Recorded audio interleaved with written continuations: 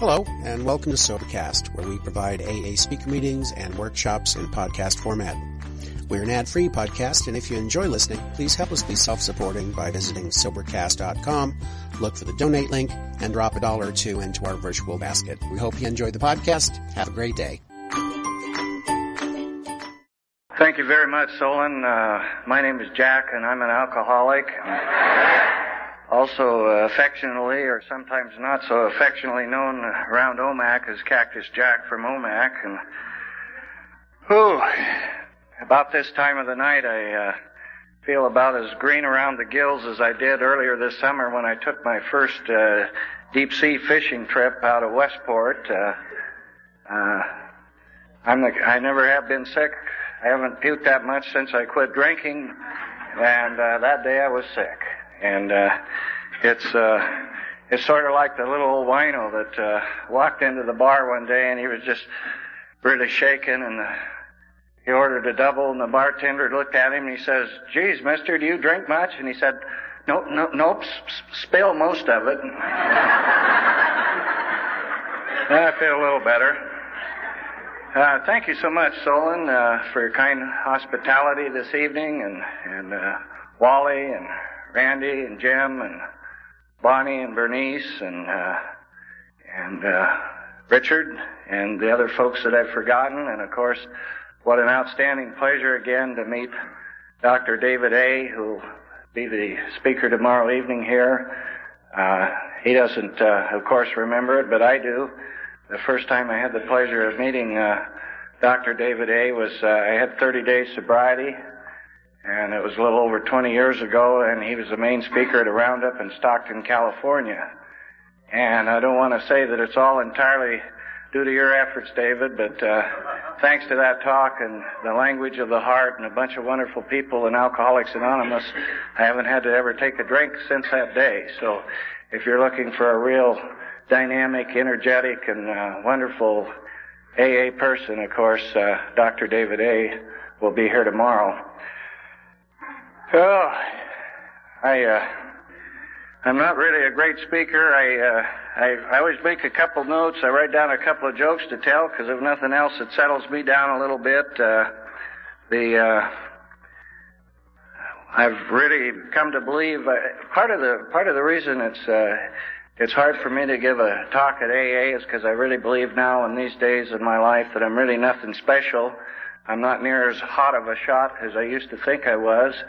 And at one time at an AA roundup, I heard an AA speaker say, be careful what you do or say at an AA meeting. You may be the only big book someone will ever read. And when you stop and think about it, that's kind of an awesome responsibility. My wife Sophie and I had a beautiful drive across the state today. It was quite a shock to get here and find out I was supposed to be from Omak, Texas. I guess I should say you all. Actually, we're from Omak, Washington, just over the hills on the rowdy side of the state, although from a little bit of what I've seen here this afternoon and this evening, I believe there's a few rowdy people over here. I know Deepwater John and of course Solon and that Wally there. That's quite a bunch of people. On the way in, I saw a fairgrounds. Recently, earlier in September, we had our Okanagan County Fair, and one of our neighbor kids had been working all summer. For a whole year, he'd raised a pig, and he'd made this wonderful handmade bucket, and he'd planted a garden, and he'd grown this gigantic pumpkin, and one other thing he'd raised was a duck. And he decided to take all of these things over to the Okanagan County Fair and enter them. So he had a heck of a time. He put the pig under one arm and put the pumpkin under the other arm, and he grabbed hold of the handle of the bucket and grabbed the duck by the neck, and he set off down to the road heading for the Okanagan County Fair. Well, his neighbor had a pretty little young lady that was about his age, and she walked down the path just as he walked by, and he said, "Hey, you want to go to the fair with me?" And she said, "Sure, I'll walk along with you."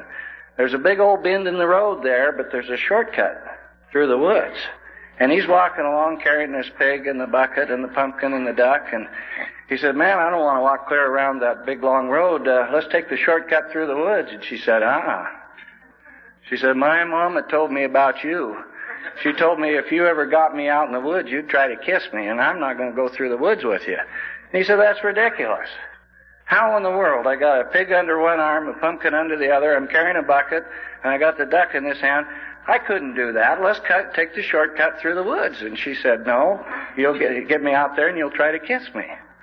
And he says, well, by golly, I just don't know how in the world I could do it. And she said, well, I'll tell you. She said, you could put the pig down, you could set the bucket over the top of it, you could set the pumpkin on top of the bucket, and I'll hold the duck for you.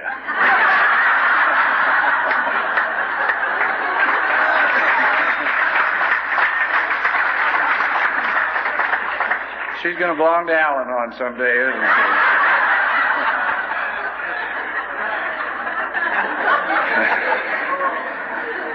Tonight we're here to talk about Alcoholics Anonymous and the language of the heart. And thanks to the language of the heart in Alcoholics Anonymous, I'm alive and well today when a number of years ago it certainly didn't appear that I was going to end up that way. I'm kind of a strange person in AA because there's no reason really I should be here. I was born and raised in Cooley Dam, Washington. I was born on the Colville Indian Reservation, and I have lived in that area most of my life. I had normal parents. They used to cook dinner for me. They didn't raise too much heck. I just had a pretty normal childhood. However, when I got to Alcoholics Anonymous, one of the things they taught me about alcoholism is it's a disease that's twofold in nature. One is the mental obsession that we have, coupled with the physical allergy or physical addiction. Later on in my sobriety, I came to believe that I was born an alcoholic, because as I look back in my life, even though there's absolutely no reason on earth for me to be an alcoholic, I can look back at things that happened to me when I was 6, 7, 8 years old. I can remember one time we were going on a trip and my dad was interviewing for a new job. And I was about 7 or 8. My little sister was 3 or 4. And we were sitting in the car, and the guy that was going to interview him came down the driveway and was saying hello to my dad. And my dad introduced him to his family. And this was a real important deal to my dad. And I sat in the back seat, and I went like this to the guy that was interviewing. I mean, that isn't really much, is it? But it seems like that all of my life I was always doing stupid little wacky things that caused me discomfort with myself, caused me to feel like I really didn't belong anywhere, and to feel like other people were always picking on me. And I blamed all of this stuff on other people. I remember getting up into school and in the 12, 13, 14-year-old bracket. I remember one night going out with a bunch of guys, and we left Cooley Dam and drove up to B Street in Grand Coulee, and they had a little tavern there, and we parked out in front of it, and we were just all nervous and shaken, and we waited for some old guy to come out of there, and we gave him a couple dollars and asked him to buy us a 6-pack of beer. And he did. We did that for a long time. I don't know why any of them guys never did take our money and run with it. There wasn't anything we could do. But this guy came out, and he brought a 6-pack of beer.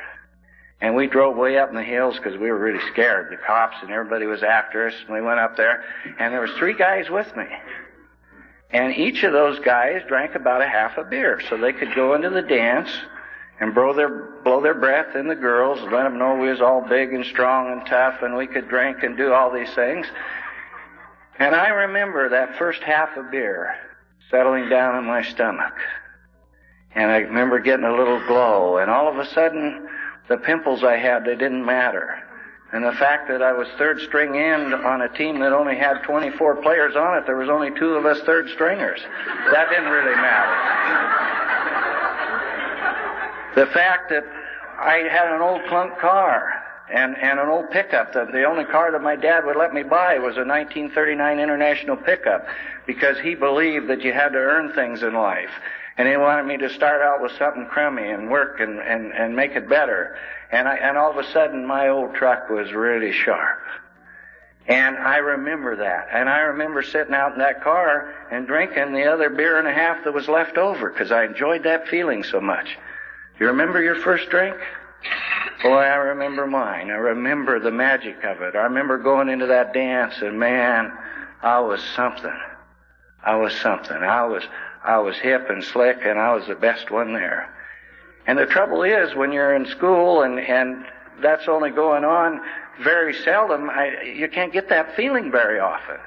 That's when the mental obsession to drink really hit me, because I was always cutting up in class. I was always cutting down people. I was very egotistical on one hand. I was always criticizing people. Somehow, it's kind of sick, but I was always the kind of person that maybe I would tell a lie about one person and make them sound really bad, because somehow that made me a little bigger, a little better. And then, when you're out there and you're alone and you're in the dark and you really know inside of you that you're not a very good human being, then I could look forward on the weekends to having a little bit of that beer and getting that glow and getting that good feeling. And all of a sudden, I wasn't such a bad guy.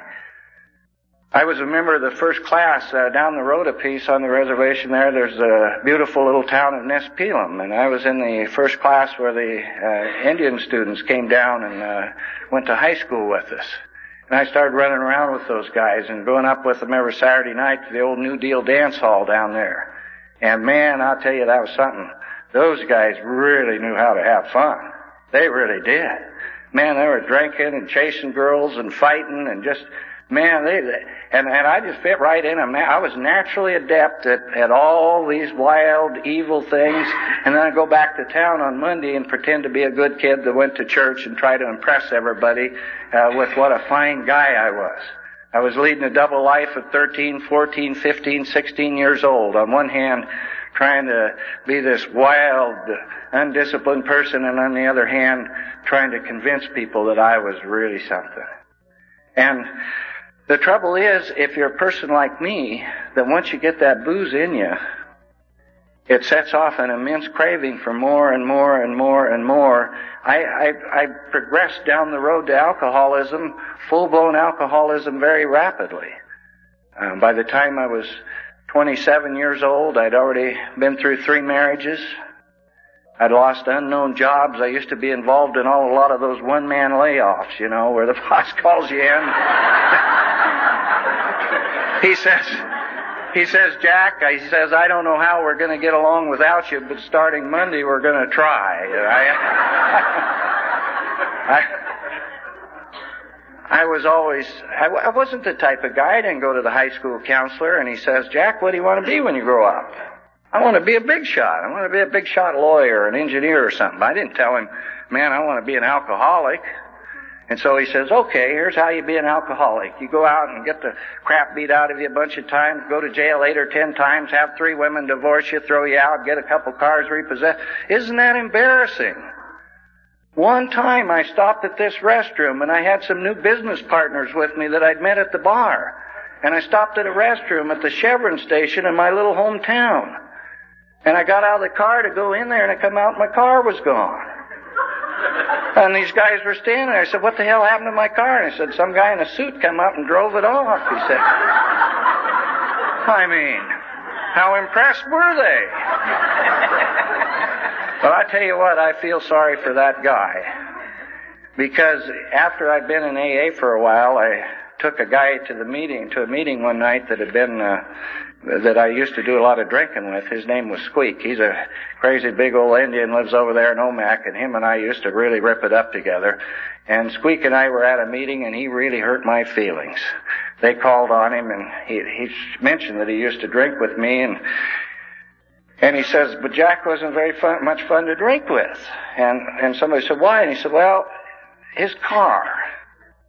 He said, that car really stunk. I mean, anything that could have been thrown up from either end or come out of either end was spilled all over in it.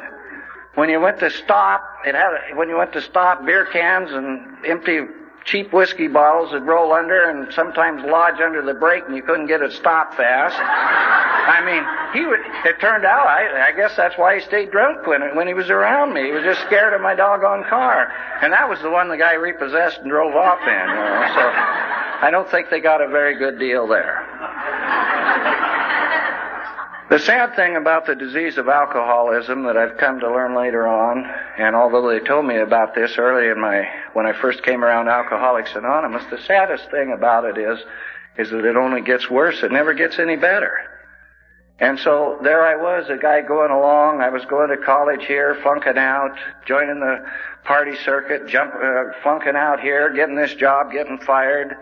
By the time here I am, about 25, 26 years old, I thought I was a big professional rodeo rider, and I got thrown off of everything I ever got on. I used to say it took an awful good horse to throw me off, but it didn't take him too long. But the drunker I got, I was a world champion. The drunker I got.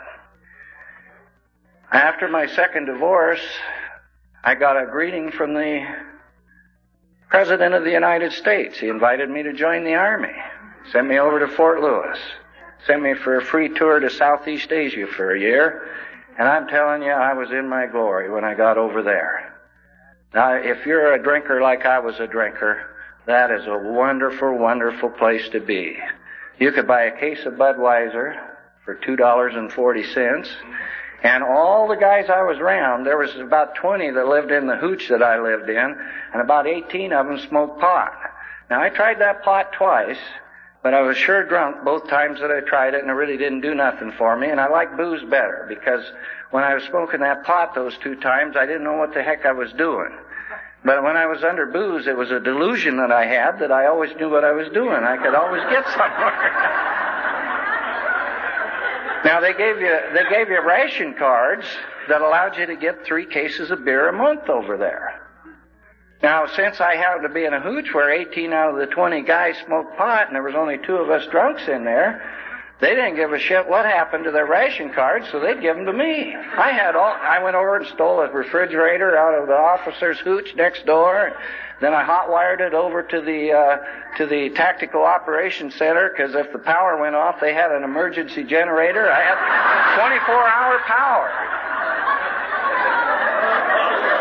I don't know how I lived through that year without being court-martialed. One time I came home drunk. I'd been drinking with the first sergeant, and I came home drunk, and there was this lieutenant sitting there that I didn't like, and I picked up a sandbag and threw it at him.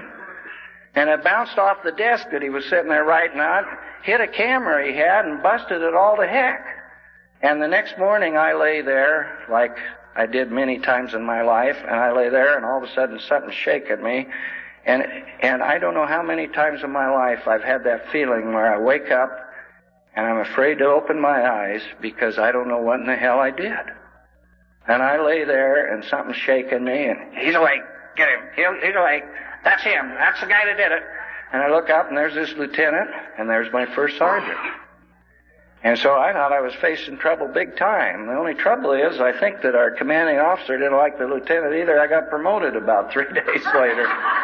It's kind of a wacky thing, isn't it? Sometimes what happens to us alcoholics. I can't really explain some of the good and some of the bad that happened in my life. I left a trail of misery behind me.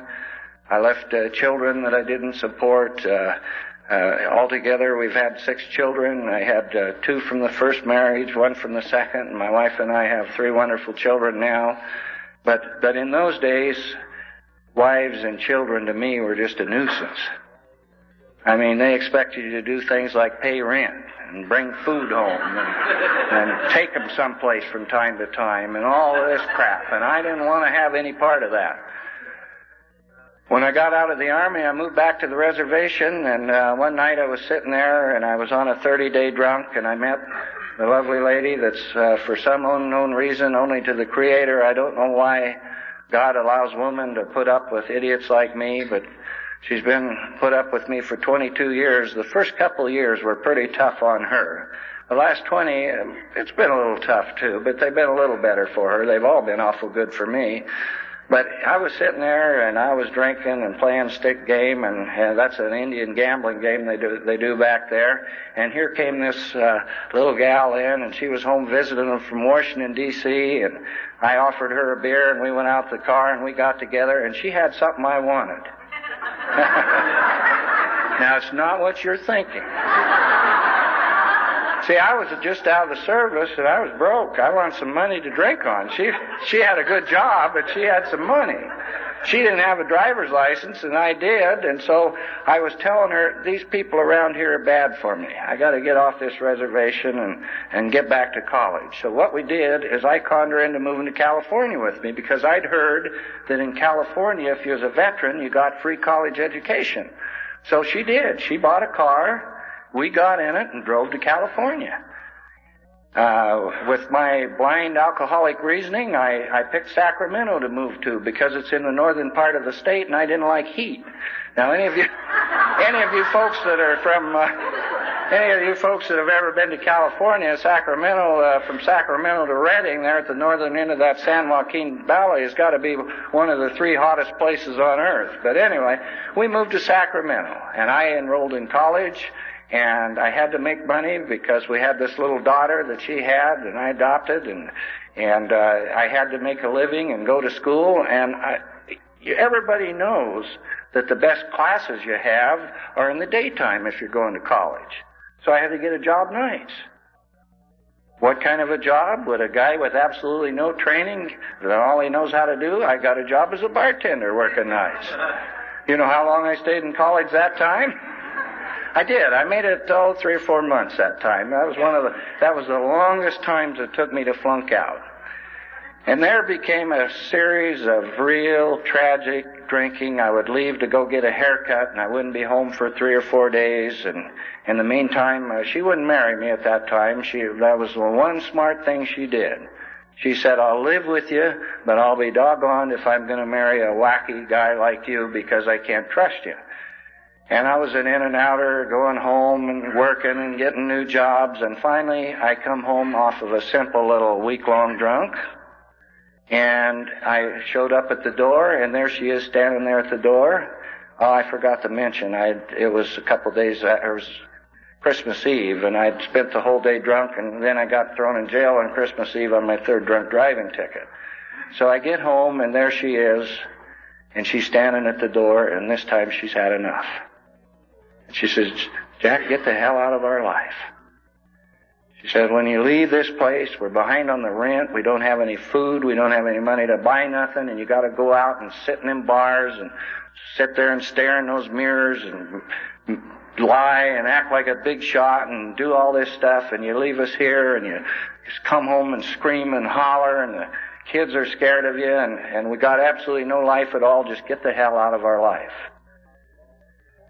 And she did something she probably should have done before then. Her sister and brother-in-law, and my brother-in-law, her sister, anyway, 2 of them come and picked her up. They lived in Bakersfield, and they took off with her.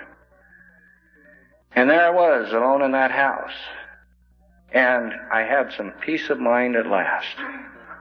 I really did. I got rid of that woman and them kids, and now I didn't have anybody to bother me.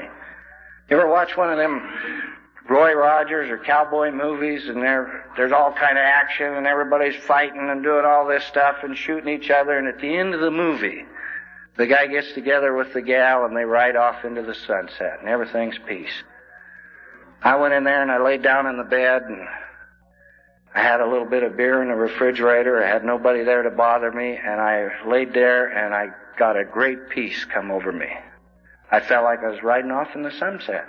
I was going to go down, I was going to sell the furniture, whatever it was we had, our old punk car, and I was going to go down on 4th and J and get in one of them flop house hotels down there and live on Skid Row. And nobody would ever bother me again. God, it was so intoxicating, just sitting there and just, God. One of the reasons that I believe in a power greater than myself, one of the reasons I believe in God today, is because I do not know to this day what happened, except that I was sitting there on that bed, and I had the phone in my hand, and I was crying, and I was talking to Alcoholics Anonymous. And I told this lady, I said, I'm going to die from this drinking, and I don't have anybody, and nobody wants me. Will somebody please help me? And she said, I'll have somebody give you a call, sir. Just hold tight, and somebody will call you right back. And a few minutes later, I got a call from one of the finest alcoholics God ever put on this earth. His name was Hugh.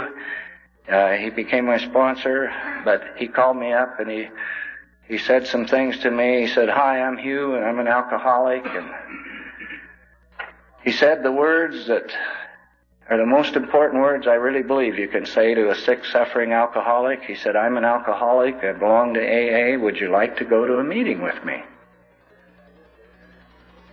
And I said I would. A little bit later on that day, up to the house, drove 3 of the finest alcoholics God ever put on this earth. Hugh was one of them. There was another guy with him. It was several weeks before I even found out what his name was. They just called him Shithead. And Hugh and Shithead came to the door. But there was one guy that stayed out in the car. The guy that stayed out in the car didn't have any legs, and he had 2 artificial appliances, and his name was Johnny Hilliard, Johnny H. And they came in and talked to me for a few minutes and asked me if I'd still ready to go, and I didn't have any place else to go that evening. And although I was starting to feel better, see, I used to get well pretty fast. I was starting to feel a little better, and I was a little bit ashamed that I was sinking as low as something like going somewhere with these bums in Alcoholics Anonymous. I knew what AA was. I'd heard about it. That's those guys that stand out on street corners shaking tambourines and saying don't drink. I was sure that's what Alcoholics Anonymous was. But I get in the car with him, and I got a big old hat, and I had a coat on, and I turned the collar up and slouched down in the seat, and they put me in the back seat with this Hilliard. Now, he's a good friend of Dave's, and Dave can verify a lot of this. Hilliard was one of them old-time hardcore alcoholics. Hilliard had come into the program in January 1941 in Cleveland. And his sponsor was Clarence Snyder, the home brewmeister in the Big Book. And back in those days when he came in, they didn't have any choice. When Hilliard came on the program, they just said, this is your sponsor. And they pointed at Clarence, and he couldn't stand him. But in them days, you didn't dare talk to anybody else. You didn't dare go ask anybody else a question. Because Hilliard had just done a year, he'd just been sentenced to a year and a day in family court. And if he didn't go to AA, he was going to have to serve the time. So he went, and he listened to Clarence. And he was around in those days when it was real rough and tough. So I sat down in the car, and I'm already starting to feel better, and I know maybe God has decided to send me there to help these guys or something like that. I wasn't in the car 2 minutes with Hilliard when he started insulting me. Hilliard told me many things my first year of sobriety, which took much longer than a year to achieve, incidentally. One of the first things Hilliard ever said to me, he said, young man, he said, there's 2 important things for you to learn your first year in AA, and that's sit down and shut up. And that was one of the kindest things he said to me for a while. They took me down to the old Monday night club group in Sacramento there at the corner of 13th and N, and I walked into the room, and there was quite a wonderful mixture of people in there, 13, 14 people. The guy chairing the meeting was a guy named John. John was like 31 years old, and he'd done 17 years hard time in prison because he was also a heroin addict and a bunch of other things. And every time he'd get thrown out of prison, he didn't know what else to do, so he'd start drinking and hustling drugs, and he'd get thrown back in. And he was chairing the meeting that night, and there was a gal named Florence there. They brought me in, and Florence was a scrawny little old guy that looked about 90 years old, and she called herself the Queen of Skid Row. And it took me a long time before I realized how much love Florence had for me that first night. Do you remember what it's like to come off a drunk? Do you remember, at least with me, a few hours after I had my last drink, I'd start shaking. And they brought me into that meeting, and on one hand I thought I was hip and slick and looking good, but I was starting to get the shakes. And I'm saying, sitting there, and I'm just shaking all over, and there was coffee cup. That was a really good group. They had donuts after the meeting, and they had porcelain coffee cups. I found out later they had it so they could make us sick guys wash them. We had to wash coffee cups and ashtrays, but anyway, she started walking by filling the coffee cups with coffee. And when she got to my cup, she filled it half full, went to the next one, poured them. And I sit there, and as I look back later on, I realized what a gift of love from the language of her heart she'd given me.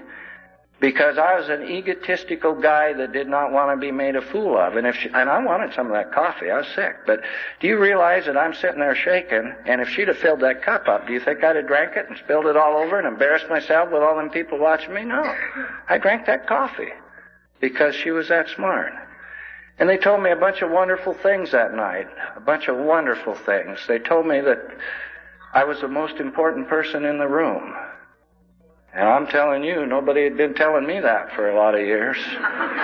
They told me as a new person that I was the most important person in the room. They told me they were going to give me a choice of how I lived my life from now on. They were going to give me the choice of whether or not I had to drink. Now, at that point in my life, I was a daily drinker. I had to drink. When I get up in the morning, I had to drink. I just didn't know no other way. It's that old busted world of broken dreams and fantasies and lies and all that stuff. I was such a rotten human being that the only way I could stand myself was to be drunk. And they told me that they would show me that Alcoholics Anonymous is simply a program of living where we'll show you how to stay away from that first drink.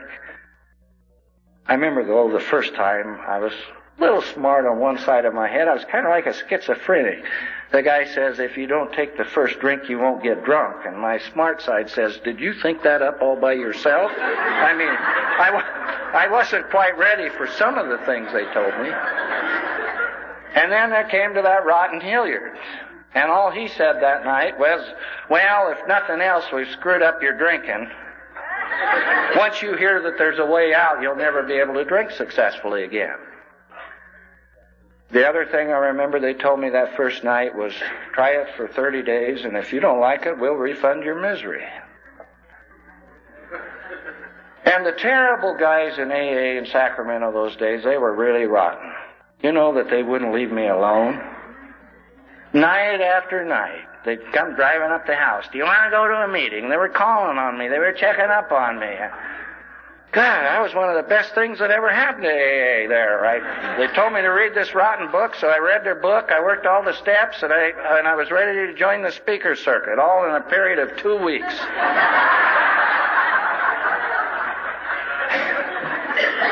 The only trouble is, as I know today, if you don't take care of working this program enough to remove the mental obsession from drinking, you're going to get drunk again. And you all know what happened to me. A guy as smart as I thought I was, about 30 days later, and I'd conned Sophie into coming back to me, and I'd kept the job that I was about to get fired from, and things were going well. I was going to AA, and I was getting tired. A lot of those guys talk a lot. I'd sit there and say, Jesus, don't they ever shut up? One night, I was sitting there, and I was sitting next to Hilliard. And some guy was talking in the back and going on, and I said to him, Hilliard, do you guys let assholes like that in AA? He says, yeah, Jack, we even let assholes like you in AA. True story. So one night, I was really getting in good shape, and I told my wife, let's go out for a while. At that point in time, she enjoyed drinking. We'd had some fun together drinking, and I was doing okay, and I'd been telling her all the right things, like how AA was helping me taper off and things. That's the rotten thing about you Al-Anons. If you get them before we can start telling them a few lies, they know how much BS that is. But those guys, she hadn't gotten a hold of that yet, see? And so we went out. We went into the old Styx bar there in Sacramento, and I sat there, and I remember drinking 3 bottles of Coke. 12-ounce cans of Coke, not bottles. Now, have you ever sit there and drank 12-ounce, 3 of them cans of Coke in your life? I mean, it's rotten what that stuff does to you.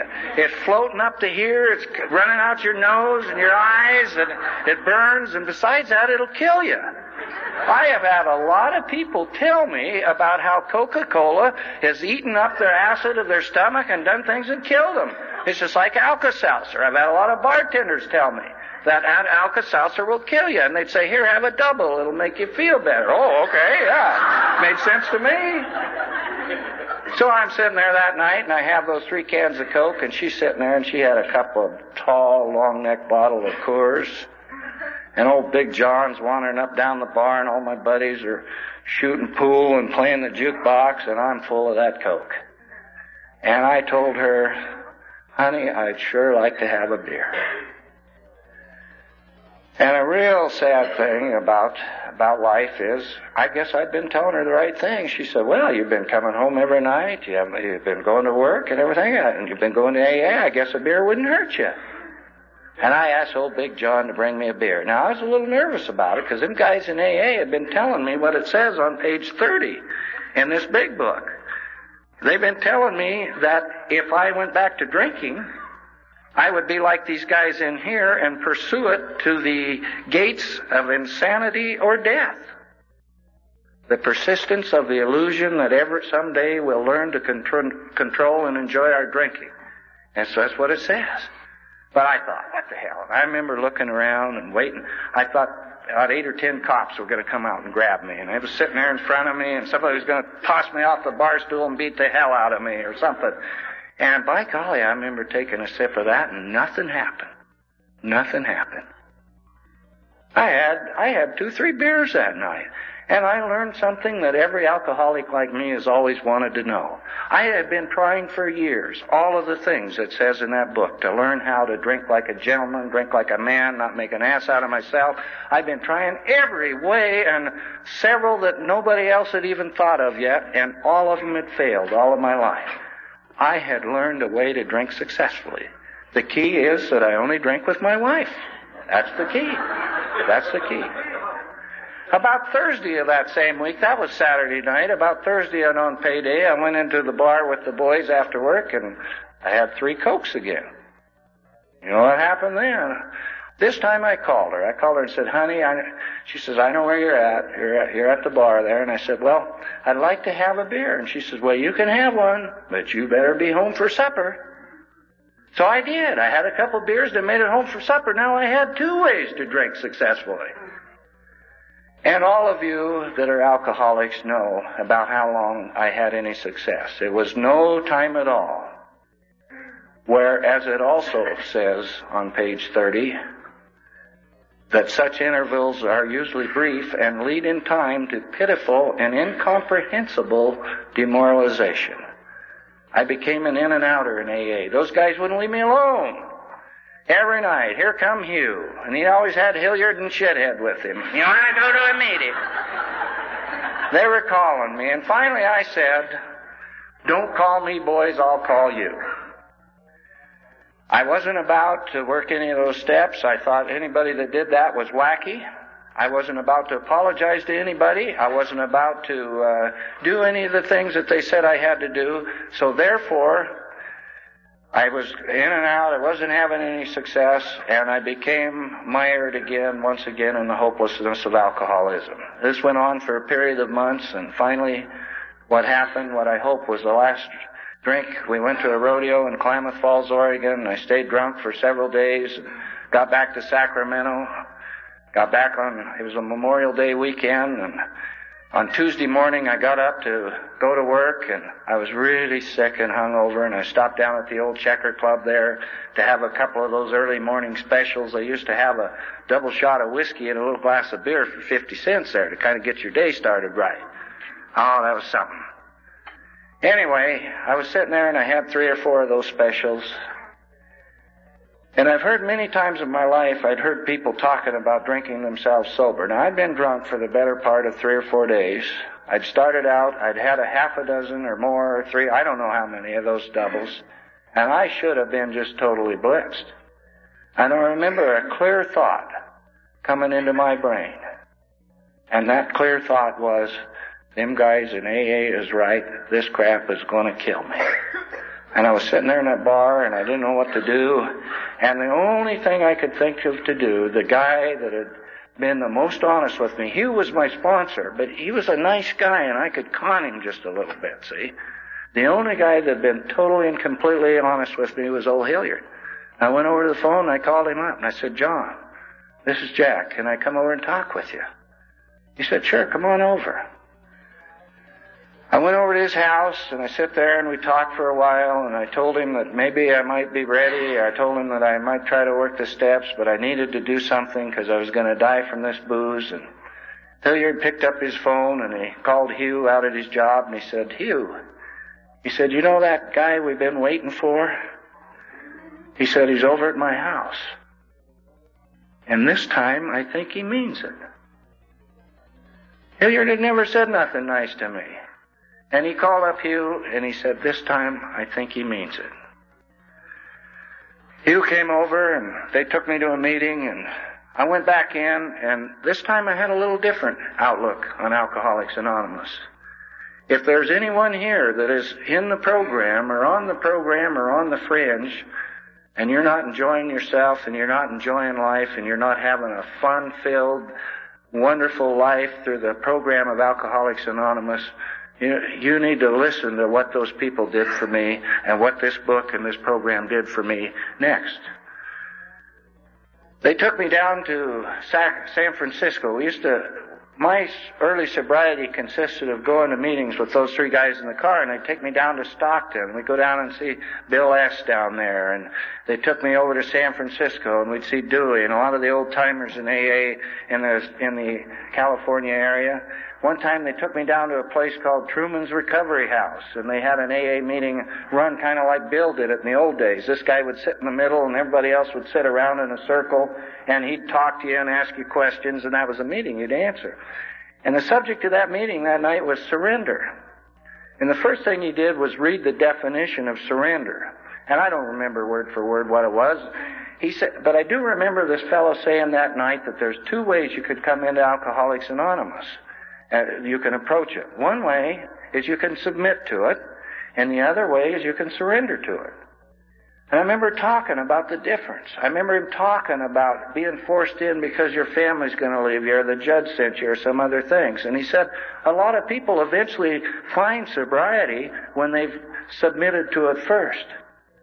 But then there's the other way, and that's where you come in and you just give up. I'm here, I'm ready, I'm willing to go to any length. Take me, total and complete surrender. For me, Jack, the crazy, goofy individual that I am, and I always wanted to be a good guy. I didn't set out in life to be the SOB I was. I didn't set out in life to be that way. I just kind of seemed adept at it. It just kind of naturally came to me. But this time I was ready, and I came in, and this time I was ready. And I'd like to talk a little bit about the steps in my life.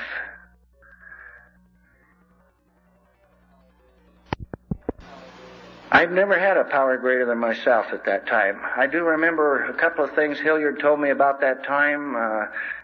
When I was working on step 2, Hilliard told me, I says, I'm having trouble finding God. And Hilliard says, the only thing you need to know about God, Jack, is you ain't Him. And that helped me a lot. I remember trying my best, and I'd drive around in my car. I'm a salesman. I'm driving around in my car, and there was a little old lady in Sacramento in those days named Helen D. And Helen was a beautiful, wonderful AA lady. And she too spoke the language of the heart to me. One time in a meeting, I told them, I'm having trouble finding God. And she said a couple things to me. She said, one, the old saying that we sometimes are lucky enough to hear, fake it till you make it. The second thing she said to me was, Jack, you need to pray out loud. See, I'm kind of a wacky person. I try to be a good person, but my mind doesn't always agree with me. I have a mind that's naturally adept at evil and thinking evil, and the longer I'm away from it, the better I seem to be able to think about it, see? And I'm sitting in there trying to be good, and my mind's running off in 10 different directions, and Helen told me that if you speak out loud, that your mind seems to go more of in a single direction, and you don't get all those wacky thoughts, and it worked for me. Man, you'd have thought I was nuts driving around Sacramento in that car talking, it's nice to have you with me, and we're having a good day today, aren't we? And I did. And I can't tell you how long it took. But I can tell you that my higher power came to me, and He's still with me. My higher power, when I get so nervous, and I wonder what I'm going to say, and I wonder how I can help somebody, because that's what I want to do, and I can feel it coming up from you people. The spirit of Alcoholics Anonymous comes through you right into me. And that's what I felt in those days, and it was with me. And then came one of the single hardest things that I've ever had to do in my life. Step 3. How does a person who is a totally selfish, liar, phony, egotistical, no good, whatever bad adjective you can think of to say, like me, completely and totally selfish, turn his will and his life over to the power of something greater than himself? It's tough. You know where the answer is? The answer's in this book. In the chapter to the agnostic. I was driving around trying to find myself. And there's a line in there that says, do you now believe, or are you willing to believe in a power greater than yourself? If so, this is a spiritual experience. And then it goes into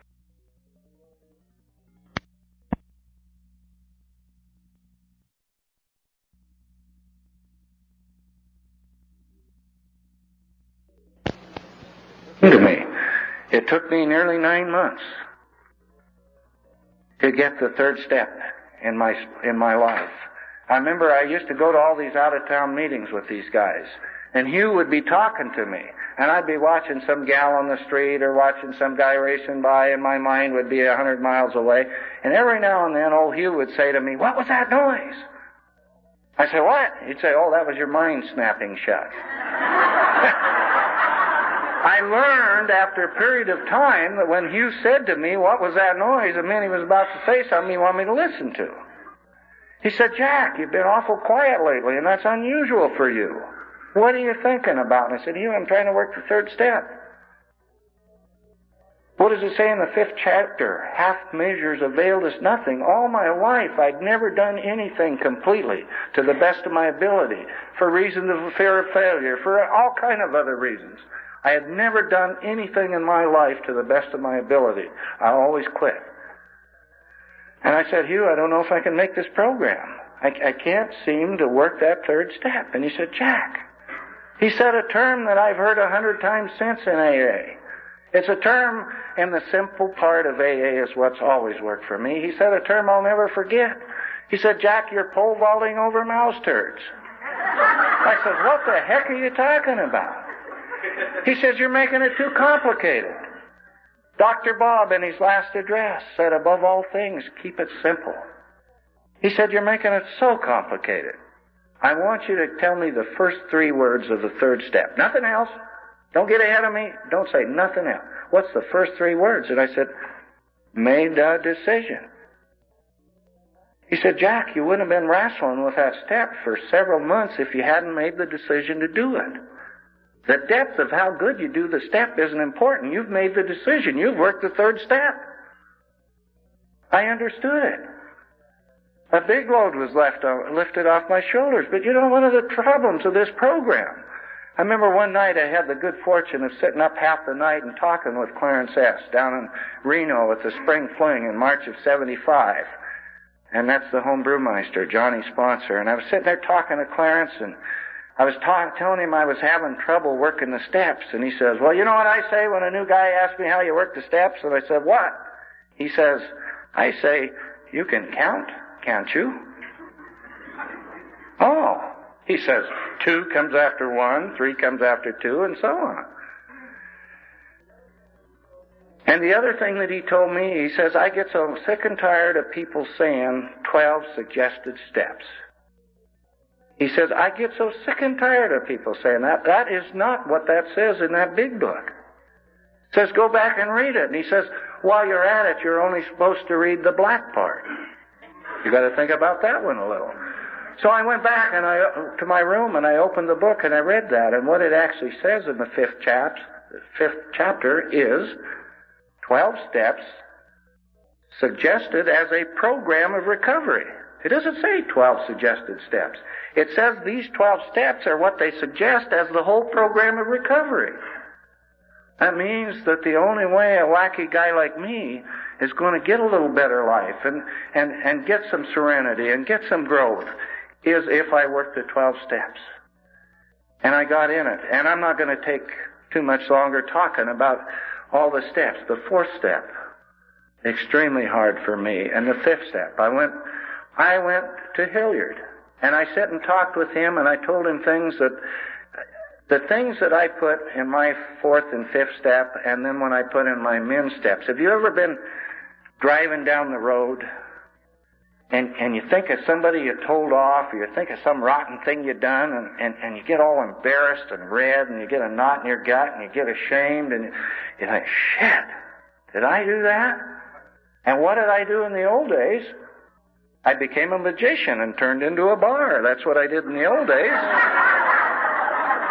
The only way, see, the biggest problem with Alcoholics Anonymous as I see it is it don't work as quick as a drink. That's the big problem. In the old days, when I got that terrible feeling and I got that hurt and I got that guilt and all of those terrible feelings I had, I could go in and get a double. And another, and another. And pretty soon I felt fine, didn't I? Okay?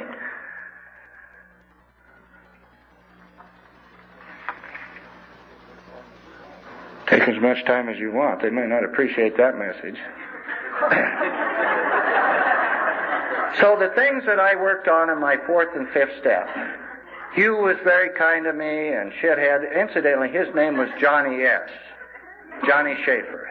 The reason I talk about him a little bit, and I feel it's important to, an AA speaker should only speak about our own experience. Anything I say is only my own opinion and how the program has worked for me. That's all I have the right to talk about.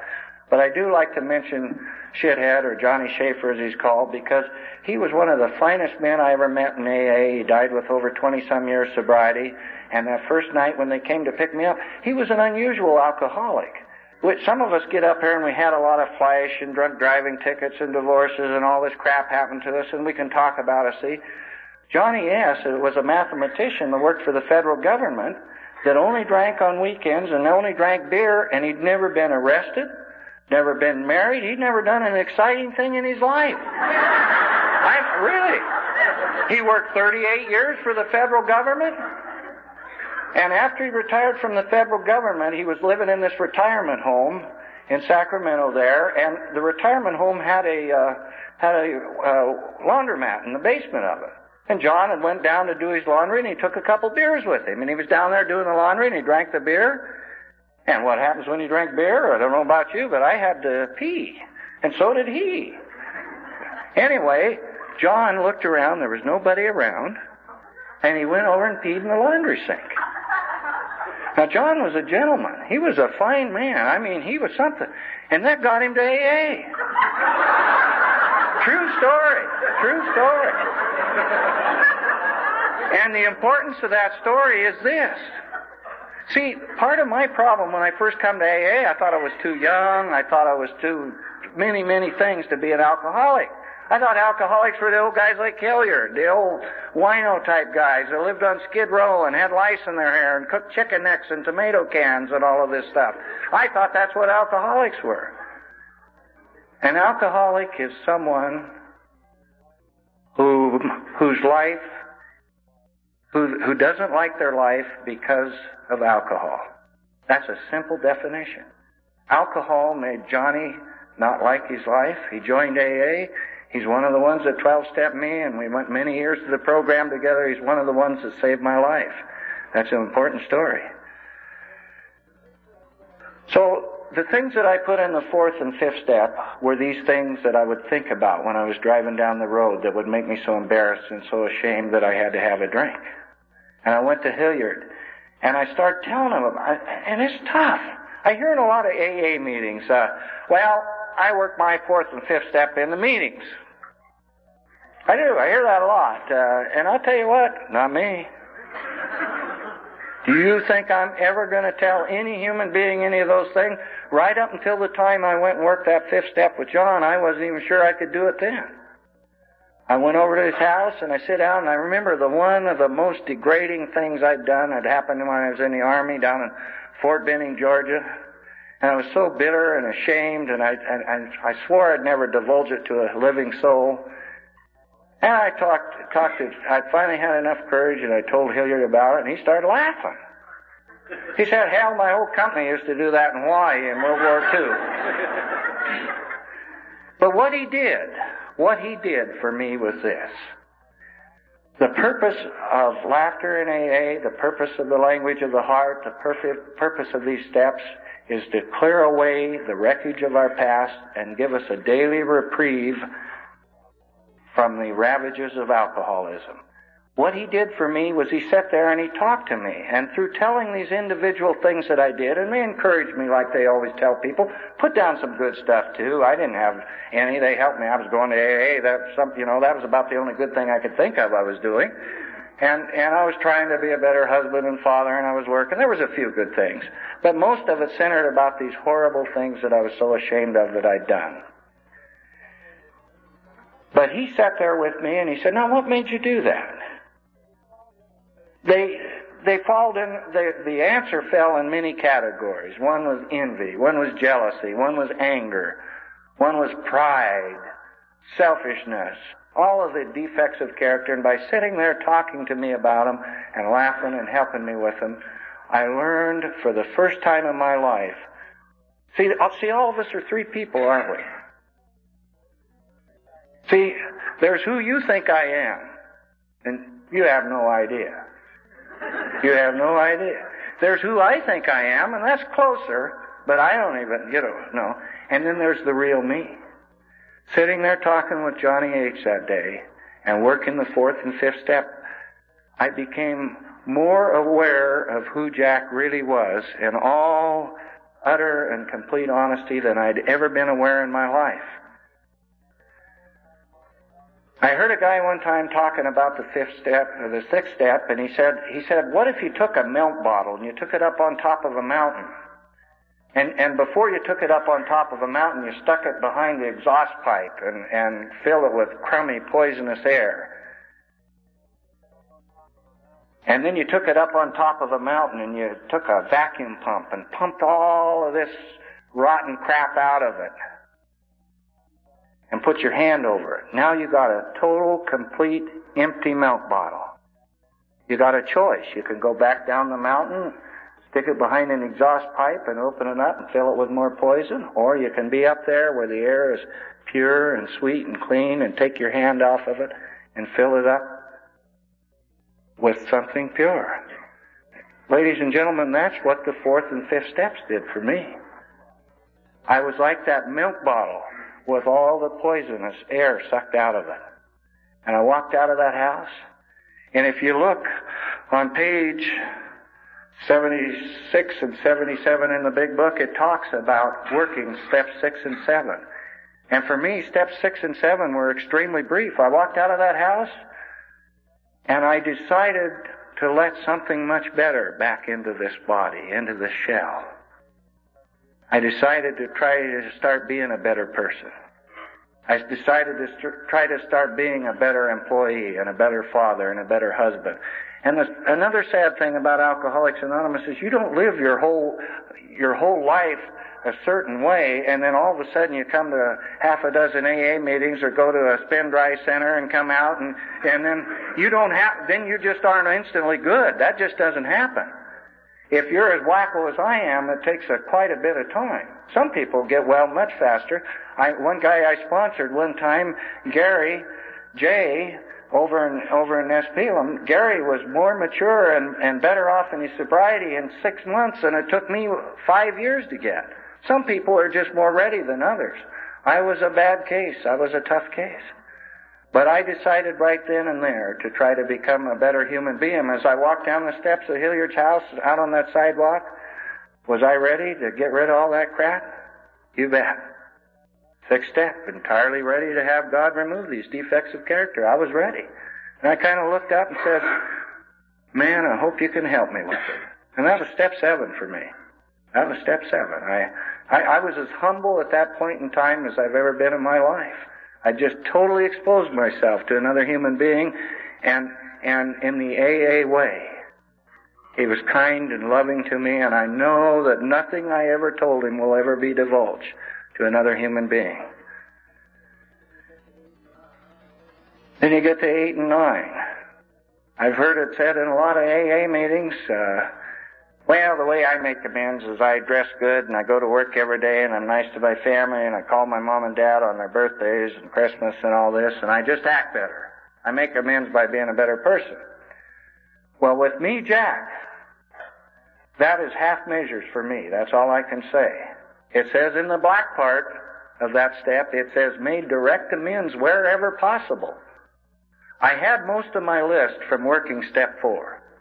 Direct amends to me is, no matter how hard it is going up to some human being whom I've wronged, and I have no right to expect them to even accept it favorably or even like me for it. I have to go up to them and say, I'm sorry for what I did with you. I hope you can forgive me. I have to pay them back the money I owe them. I have to be a better human being. I have to do a lot of things. Direct amends to me, then that's what I had to do. The old guys that I was around in those days down in Sacramento taught me so much about life. I want to tell you a couple of things. I remember when I was sober a year and I hadn't worked all the steps yet, one of the proudest moments of my sobriety was getting our new phone book. The Sacramento phone book is a big, thick phone book. There were 16 Jack Millers in that phone book, and my name was one of them. I took the phone book back into the bathroom, and I sat there on the toilet for about a half an hour and just looked at my name. And my address and my phone number, and it wasn't unlisted, and I didn't have all them bill collectors hounding me and all them other people. I didn't have to worry. Alcoholics Anonymous allowed me to have my name in the phone book. Alcoholics Anonymous has given me so many blessings. Those guys told me that you work the first 9 steps and you live the last 3. Now, I don't know if that works for anybody else, but it's always worked for me. I worked in the first 9 steps to the total and complete and utter best of my ability, and the last 3 steps, they told me, were reinforcements of the earlier 9 steps, and I needed to take them on a daily basis. 10, 11, and 12. Continued to take personal inventory, and when I'm wrong, promptly admitted it. Now, you can ask my wife over there. I've got promptly down to about 2 weeks now. After 20 years of sobriety, I got it down to about 2 weeks. But at least I'm doing it. Sometimes I don't do it every day, I'm ashamed to say. Sometimes stuff piles up on me a little bit, and I got to get a little humble again. And I was talking to Sophie on the way over today, and I said, the interesting thing to me about Alcoholics Anonymous, those old guys used to say, if you don't grow, you're going to go. And I got to keep growing. I found out here a while back, and I thought I'm a pretty good guy. I found out that I'd got into a habit of being a dictator and an ogre and a real evil person around my house. I guess I got so perfect I expected everybody else to be perfect. That's a tough lesson. That's a tough lesson. When your kids want to run away from home and don't want to have nothing to do with you, and your wife that's put up with you for all these years, and she loves you and you love her, and she's talking about moving out too, and of course I'm saying, well, shit, I'll just leave then if that's the way you all feel. I mean, I'm talking that old childish way that I talked before Alcoholics Anonymous. I still got to grow. I still got to grow or I'm going to go. All of the character, Johnny H. used to say that character defects, he said it's kind of like wearing a clown suit. You ever seen one of them suits that clowns wear and they got a colored patch here and one here and they got colored patches sewn all over? He said that clown goes to work every day and wears that suit all the time. Pretty soon the threads wear a little thin and it exposes what's not underneath it. He said that's like my character defects. The threads sometime are going to wear a little thin and mine are going to pop up again. I need to continue to work the maintenance steps of this program the rest of my life. Yes, Alcoholics Anonymous is a 24-hour, one day of sobriety, one day at a time is a 24-hour reprieve from the ravages of alcoholism, but only You know what it says on page 128 when it talks about Father having all the pride and finding this great gift of sobriety and wanting to keep it to himself? It says, Father feels he has struck something better than gold. For a time he may try to hug the new treasure to himself. And these are some of the most important lines to me in the big book. He may not see at once that he has barely scratched a limitless load which will pay dividends only if he minds it for the rest of his life and insists on giving away the entire product. If you ever hear that in AA, you can't keep it. You got to give it away. One of Bill's favorite old sayings, instead of a drink, reach for a drunk. It's in the big book. You can find it in there. I've had so many wonderful things happen because of you wonderful people and because of this program. I'm 49 years old. I got 5 grandchildren. One time I got named Man of the Year by the local Rotary Club. Learned to fly an airplane. I'm still a professional rodeo contestant, and I'm still out there beating some of them young guys, only this time I don't have to get drunk to do it. A couple of years ago I was in the Calgary Stampede, and this last year I rode in the Pendleton Roundup and didn't win any money, but I was there and I didn't get hurt.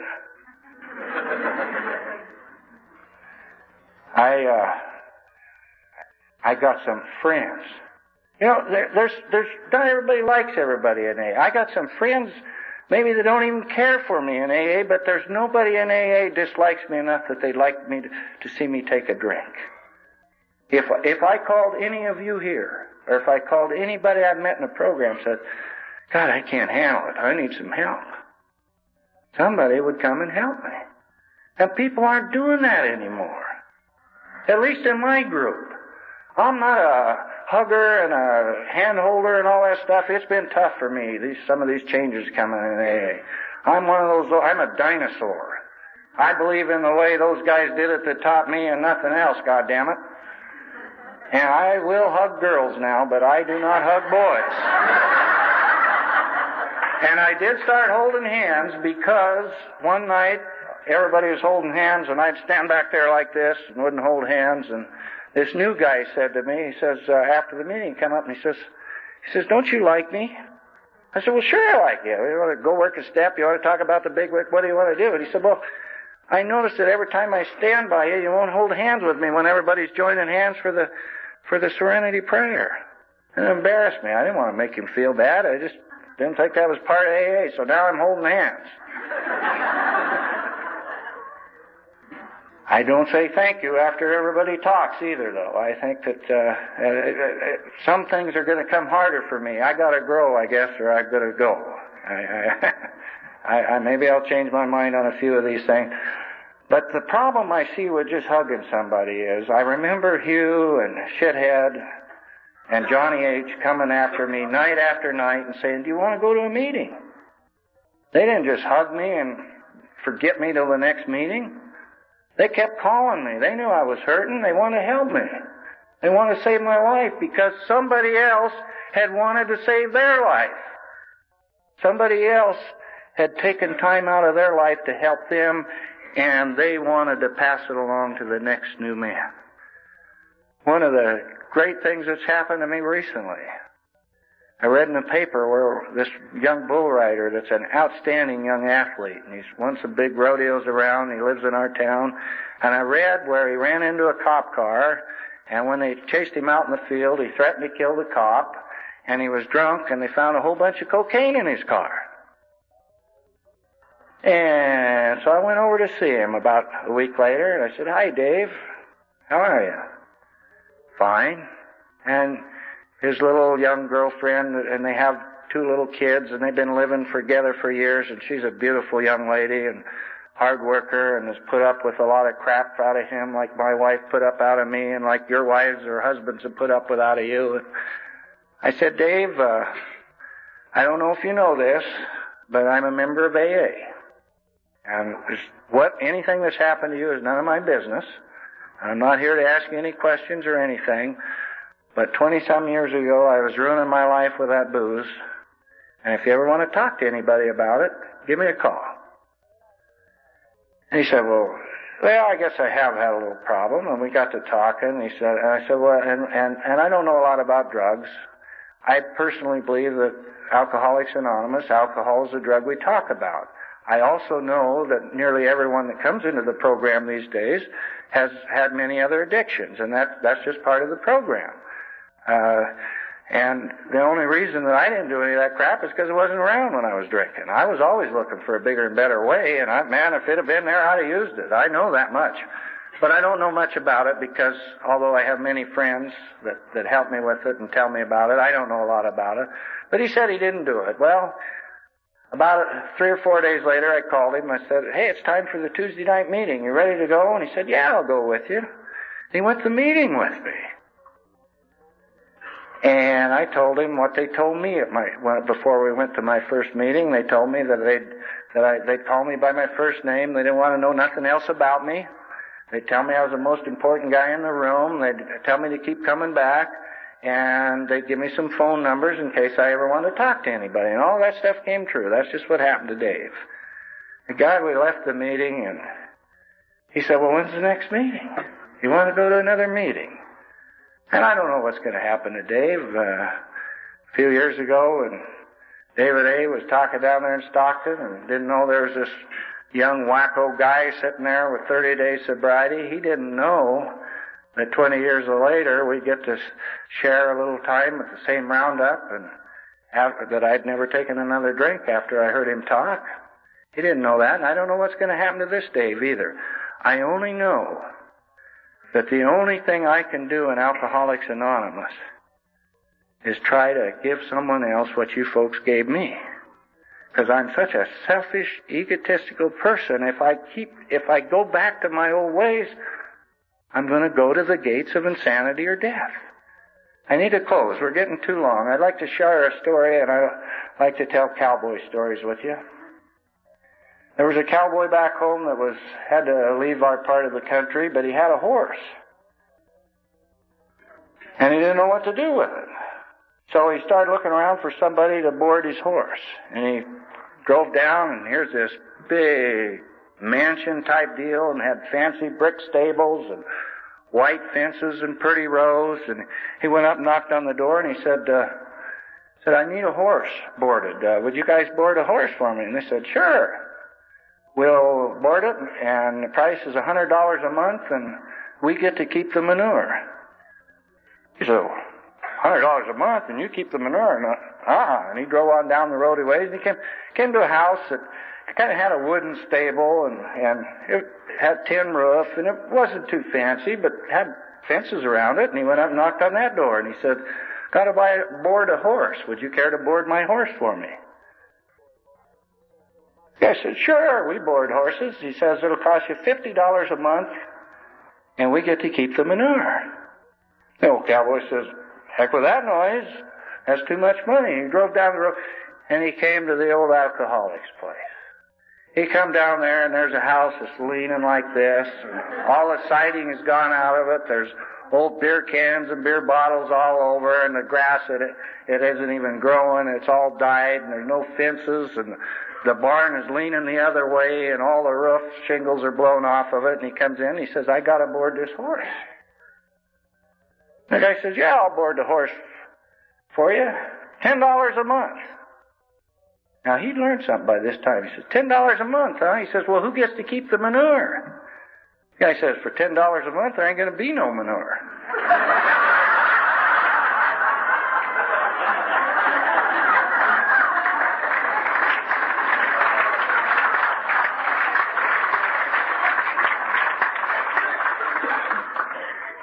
Ladies and gentlemen, you get out of this program what you put into it.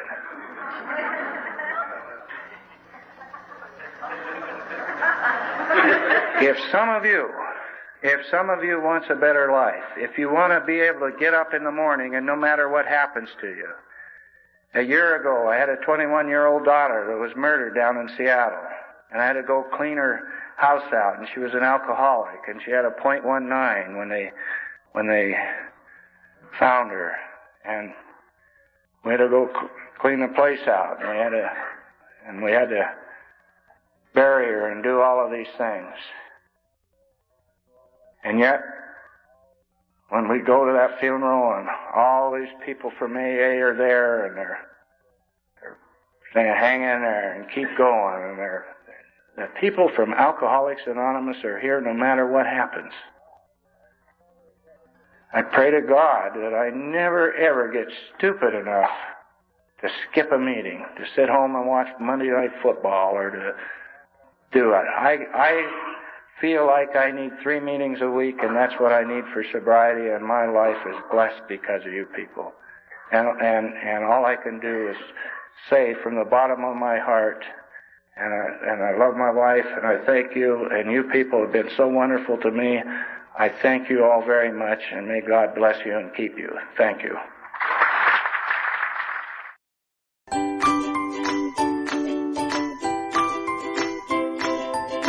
Thanks for listening. I hope you enjoyed the podcast. Sobercast is ad-free, and we'd like your help in order to keep it that way. So if you'd like to help us be self-supporting by pledging $1 or $2 a month, visit Sobercast.com and look for the donate links. Thank you very much.